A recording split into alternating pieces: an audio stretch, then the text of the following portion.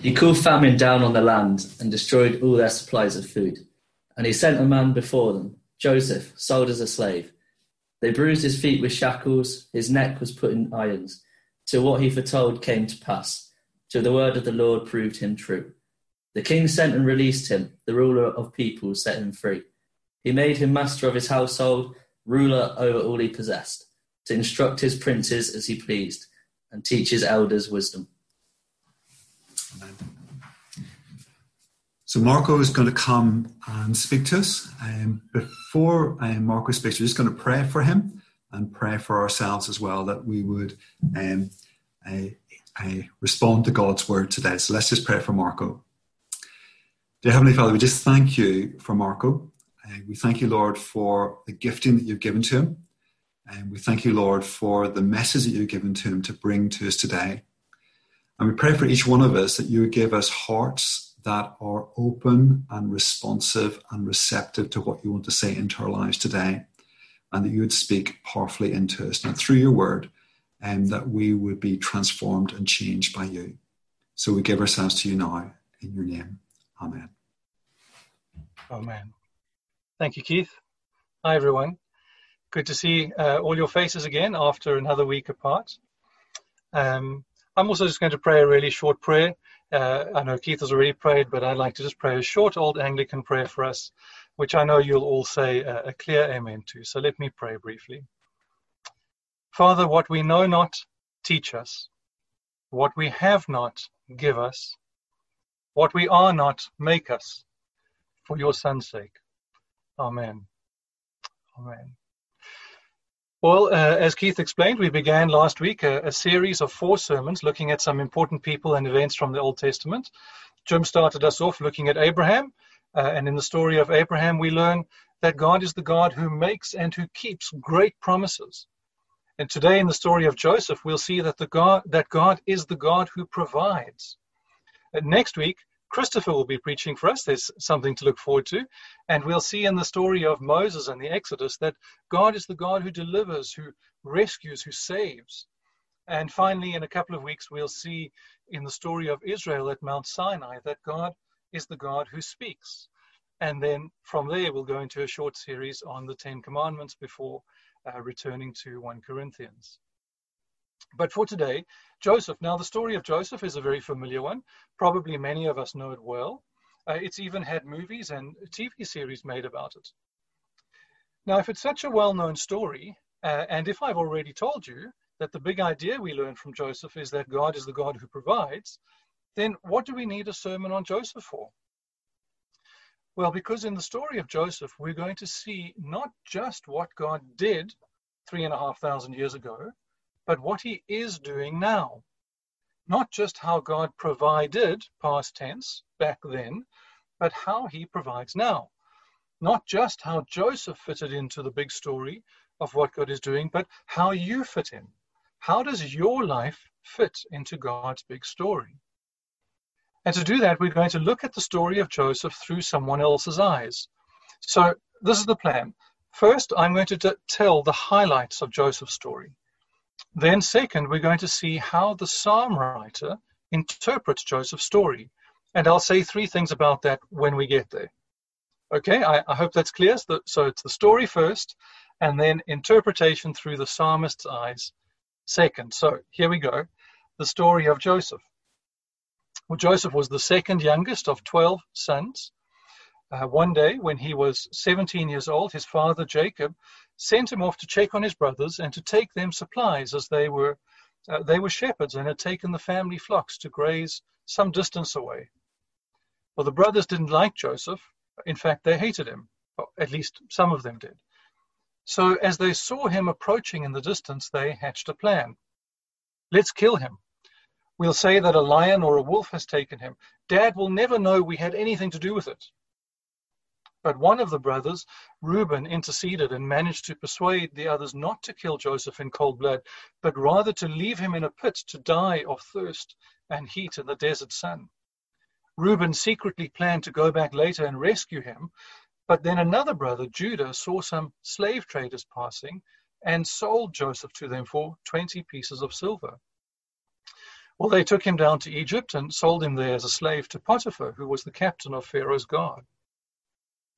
But the Lord was with Joseph, the Bible tells us, and the Lord caused all he did to prosper. So Joseph became the manager of all Potiphar's business and household affairs. Joseph was a handsome young man, and Potiphar's wife took a liking to him. She tried to seduce him, in fact, but when he repeatedly refused her advances, she accused him of trying to rape her, essentially, and so Joseph was thrown in prison. But again, the Lord was with him, and he ended up becoming the prison manager. And not only did he run the prison operations, but he also, by the gift of God, interpreted the dreams of some other prisoners, some of Pharaoh's former servants, his cupbearer and his baker. They'd obviously done something wrong or offended Pharaoh in some way and landed up in prison themselves. And Joseph's interpretations of their dreams, both of them, turned out to be right. 2 years later, and that brings it up to 13 years in total that Joseph spent in slavery and prison, Pharaoh himself got to hear of this gifted young man, a man who could interpret dreams. You see, Pharaoh had been having some strange dreams of his own, but none of his wise men knew what to make of them. So he sent for Joseph, and Joseph did tell him the meaning of his dreams.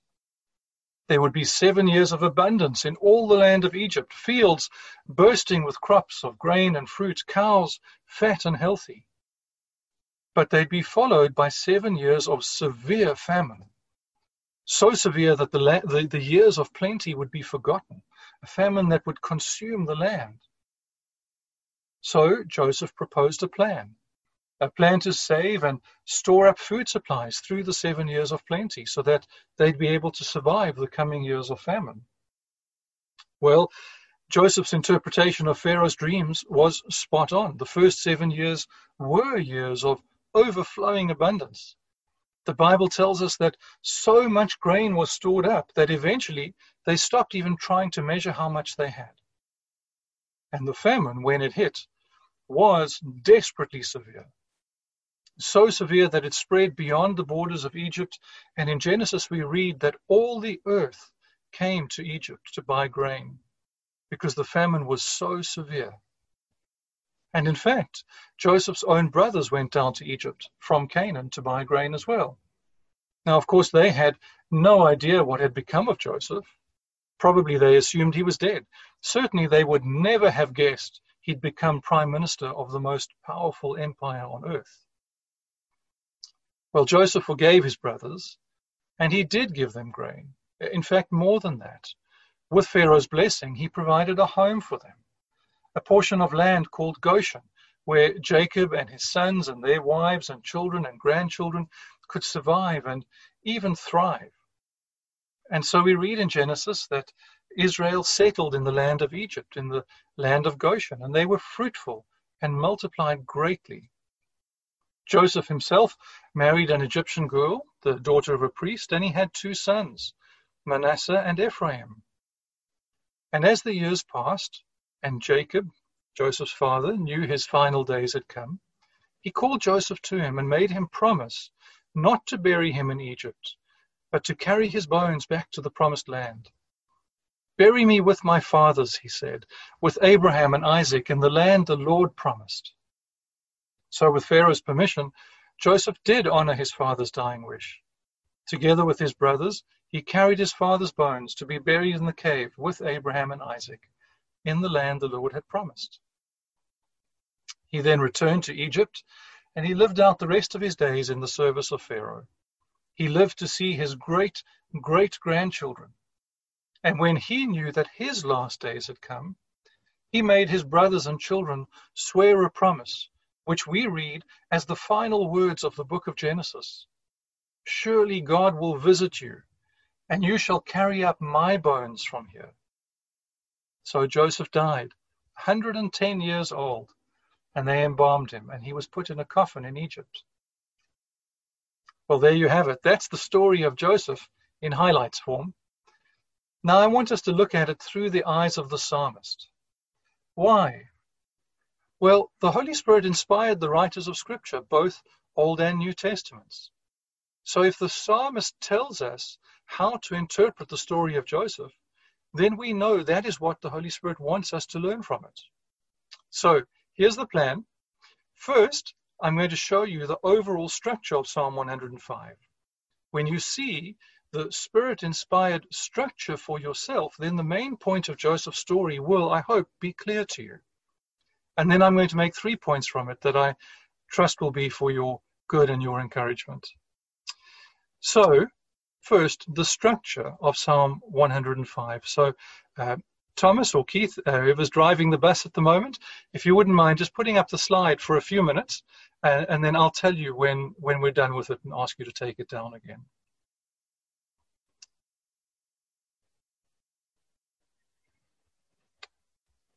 If that, I'm not sure if that's coming up, but or you may have it that I emailed it to you in advance if you have that. But I will carry on while we figure out how to get that up. Oh, that happening? Marco, it's up. Okay, thank you. Well, the psalm as a whole is a call to praise. In fact, Keith read the first 6 verses for us as our call to praise at the beginning of our time together. They are a call to God's people to worship him. And the last words of the psalm at the end of verse 45 are also praise the Lord. So the psalm both opens and closes with a call to praise. But to praise the Lord for what? Well, if you look at the structure of the psalm, you'll see it's made up of 7 sections. The 2 outer sections, that's 1 and 7, top and bottom, they go together and they are the call to praise. Well, then we step in and you'll see that the next 2 sections, 2 and 6, go together and they're about God's covenant. The covenant made in verses 7 to 11 and the covenant fulfilled in verses 37 through to the first bit of verse 45. And then we step in once again and we see that sections 3 and 5 go together and they tell of God's protection. And then we step in again and see that the middle section stands alone. Verses 16 to 22, and they tell of the Lord's providence. Now, this is a very common form of Hebrew poetry, and what this structure tells you is that the big idea is in the middle. The big truth of this psalm is that God provides for his people. And so the call to praise in this psalm is a call to praise God for his providence. But more than that, it's a call to praise God for his providence in the context of his covenant. Do you see that from the structure? The psalmist calls us, the Lord's people, to praise him because he provides all that is ever needed to keep his promises. Or to say it the other way around, the Lord's promises will never fail because the Lord who made the promises will provide all that is needed for their fulfillment. The Lord's promise and the Lord's provision go hand in hand. And who does the psalmist choose as the person in Israel's history whose story most demonstrates God's covenant-keeping providence? Joseph. I'll read verses 16 and 17 for you. When he, that is the Lord, when he summoned a famine on the land and broke all supply of bread, he sent a man before them, Joseph, who was sold as a slave. Okay, so the Holy Spirit-inspired interpretation of the story of Joseph is this. It is that the Lord provides all that is needed in keeping his promises. Therefore, you, his people, praise the Lord. Okay, I hope that's clear from the structure. We're done with the slide for now, so Keith, you can take that down for the moment. Thank you very much. Okay, now what I'm going to do is I just want to zoom in on verses 16 and 17 that I read a moment ago and make 3 points from them. Verses 16 and 17, again, they say, he, that is the Lord, he summoned the famine, and the Lord sent a man before them. The Lord summoned the famine, the Lord sent a man. Right, so these are the 3 points that I want to make. Point number 1, trust in the Lord, Christian. You don't know the end of the story. And point number 2, praise the Lord, Christian, because you do know the end of the story. Point number 3, get to work, Christian. You are part of the story. So number 1, trust in the Lord, Christian. You don't know the end of the story. Now we know the end of Joseph's story. We know that ultimately, through Joseph, the Lord provided food for Egypt, for Israel, for all the surrounding nations. And more than just food, through Joseph, the Lord gave Israel a home, a place to survive, even to thrive through the years of famine. But Joseph didn't know the end of the story. He had some sense of the Lord's calling, but he didn't know how things would work out. The psalmist tells us that the Lord sent Joseph. Do you see that in verse 17? The Lord sent a man, Joseph. The Lord sent him. But I bet it didn't feel like the Lord sending to Joseph, at least not for those 13 years in slavery and prison.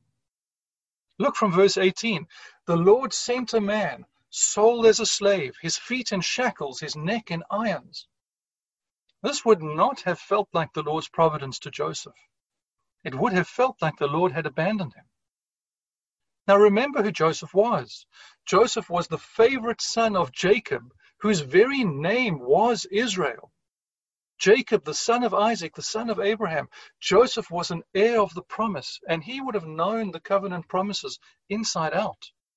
We can easily imagine Joseph as a boy being taught by his father that this land where they raised their flocks is the land the Lord had given, the land the Lord had promised to great-grandpa Abraham. It was theirs by the gift of the Lord himself. And not just land, my boy, his father would have told him. Look, I have 12 sons. The Lord has blessed me. The Lord is keeping his promise. We have land. I have children and grandchildren and great-grandchildren. We have flocks so large that I need to send all of my other sons to watch over them and take them far away to graze because we've run out of space here.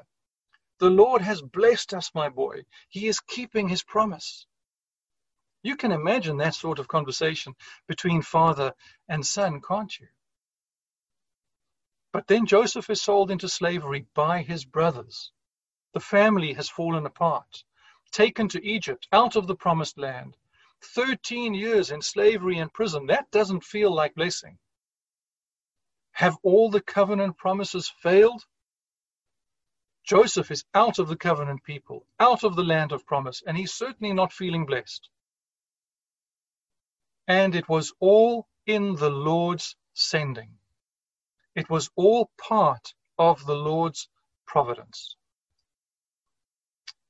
Dear friends, if you are a Christian, if you are part of the Lord's covenant family, you need to know that not one thing that happens to you is ever outside of his covenant providence.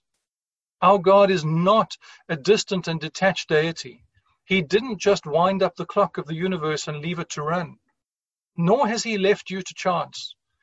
Our God is a sovereign God who directs all things, to bring about his perfect purposes for his glory and for your good. The covenant providence of our God will never fail. It cannot, for then his promises would fail, and he would be untrue, and he would not be God.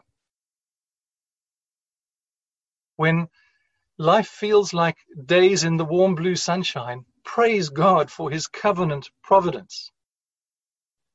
And when life feels like shackles on your wrist, an iron collar on your neck, and endless years in slavery and prison, praise God for his covenant providence. Verse 16, the Lord is sovereign over the famine days of your life. Did you see that? The Lord summoned the famine. And verse 18, the Lord is sovereign over the shackles and the iron collars of your circumstances. And in the midst of all of it, in the midst of your troubles and your sufferings, in verse 17, the Lord's providence never fails. Trust in the Lord, Christian. You don't know the end of the story. Second point, praise the Lord, Christian. You do know the end of the story. Now, I'm sure you noticed it, friends, as I told the story of Joseph. I'm sure in your hearts you were hearing the melody that develops into the main soundtrack of the Bible. You heard, for example, how Joseph's brothers, the tribes of Israel, remember, tried to kill him. Israel killed their own father's beloved son. Do you hear the melody building? You heard how he was sold for pieces of silver, and your mind went straight to Judas Iscariot betraying Jesus. You heard how Joseph was falsely accused by Potiphar's wife, and your mind went to Jesus, falsely accused by the Pharisees and the high priest. You heard how Joseph was exalted to rulership after long humiliation, and your mind went to Jesus' long humiliations and his ascension to the throne of heaven.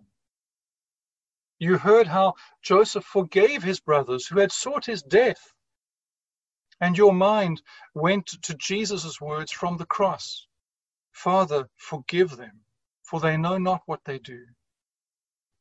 You heard how Joseph saved his brothers, the Lord's chosen people, undeserving of his kindness though they were. He saved them from death in the famine that the Lord had summoned, and your mind went to the cross of Christ. The psalmist, by the inspiration of the Holy Spirit, wrote prophetically in verse 16, "When the Lord summoned a famine, he sent a man before them."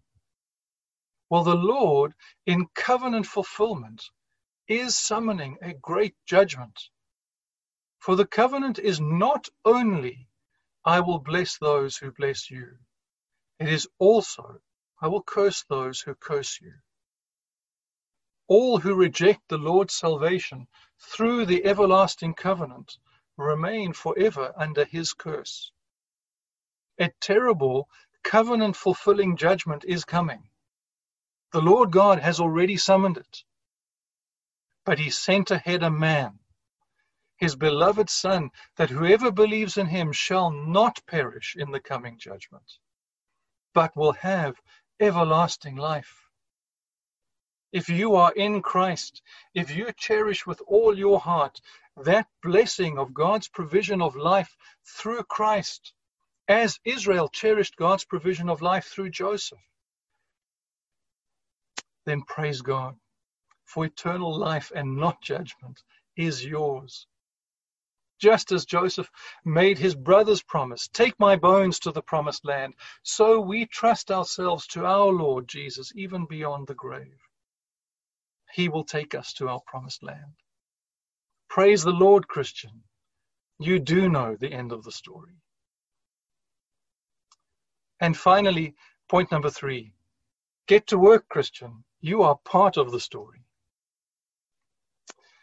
Friends, did you hear what God called you this afternoon? In the opening verses of Psalm 105 that Keith read for us earlier, I wonder if you noticed how the word of God referred to you.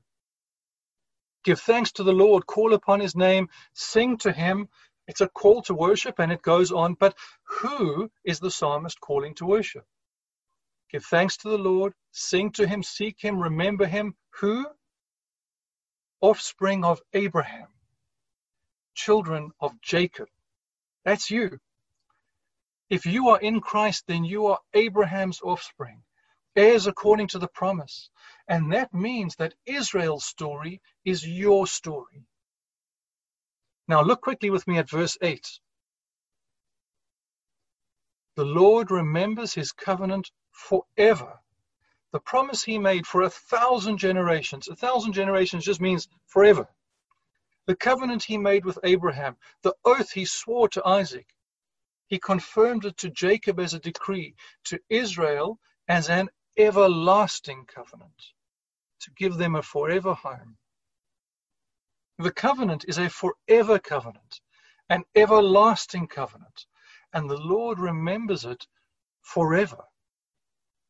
Well, let me ask you, are the Lord's people yet in their forever home? No, quite obviously not. Yes, the Lord kept his promise to Abraham, and he did bring Israel into Canaan, the promised land, but that was only ever intended as a foretaste of the true fulfillment of the promise. Canaan was a picture of the promised land, not the real thing. The real promised land still awaits us. The ultimate fulfillment of God's promise is when God's people, that's us, the church, all who are in Christ, when we live in God's place, that's the new creation, under God's perfect blessing forever. You see, the story of Psalm 105 isn't finished yet, and you live in it. Joseph didn't know all the details of how his life would unfold, but he did know that God was at work through him. The Holy Spirit had revealed to him in dreams that he had a role to play in the outworking of God's eternal covenant purposes. And he did know that the Lord had gifted him. Joseph was clearly a gifted manager. He managed all of Potiphar's household and business affairs. He managed the prison. He became prime minister of Egypt, the most powerful nation on earth. And for 80 years, he served and made the nation even more prosperous. In fact, so revered was Joseph in Egypt that 17 years after he was made prime minister, when his father Jacob died, all of Egypt came to a standstill. And all the servants of Pharaoh and the elders of Pharaoh's household and all the senior government officials of Egypt accompanied Joseph to carry the bones of his father to Canaan to bury him there.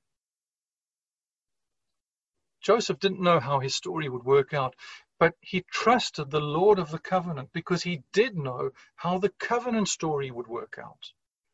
The Lord would keep his promise. And he did know that somehow he was part of the story, that he was caught up in the great story of God's covenant-keeping providence, and that if he faithfully pursued holiness and faithfully exercised the gifts the Lord had given him, then the Lord would be at work through him for the good of others. Now, dear friends, if you are in Christ, then know that the Lord of the eternal covenant is working through you for the good of others, both in the sense of caring for your neighbors, as Joseph's faithfulness saved all of Egypt from starvation, and in the sense of pointing them to the Lord of the covenant, as Joseph's whole life pointed to Christ. So knowing that you, offspring of Abraham, children of Jacob, you in Christ are part of the story of how God is working out his covenant purposes in the world, both for the practical good of your neighbor and for the witness of the gospel. Get to work. Be a holy and an excellent accountant. Be a holy and an excellent teacher. Be a holy and an excellent grade 5 and 6 and 7 and up to 12 and 13 learner at school. Be a holy and an excellent student at university. Be a holy and an excellent engineer, optician, business manager, legal advisor, homemaker, translator, scientist, administrator, grandpa, granny, doctor. The Lord is at work by the gifts he has given you for the good of others and the witness of the gospel. The Lord summoned the famine, and the Lord sent a man. The Lord reigns sovereign and free over these days, days of sunshine and days of storm. And the Lord sent a man, Jesus of Nazareth, so that now you in him are part of the story. Trust in the Lord, Christian. You don't know the end of your story. Praise the Lord, Christian. You do know the end of the story. And get to work, Christian. You are part of the story.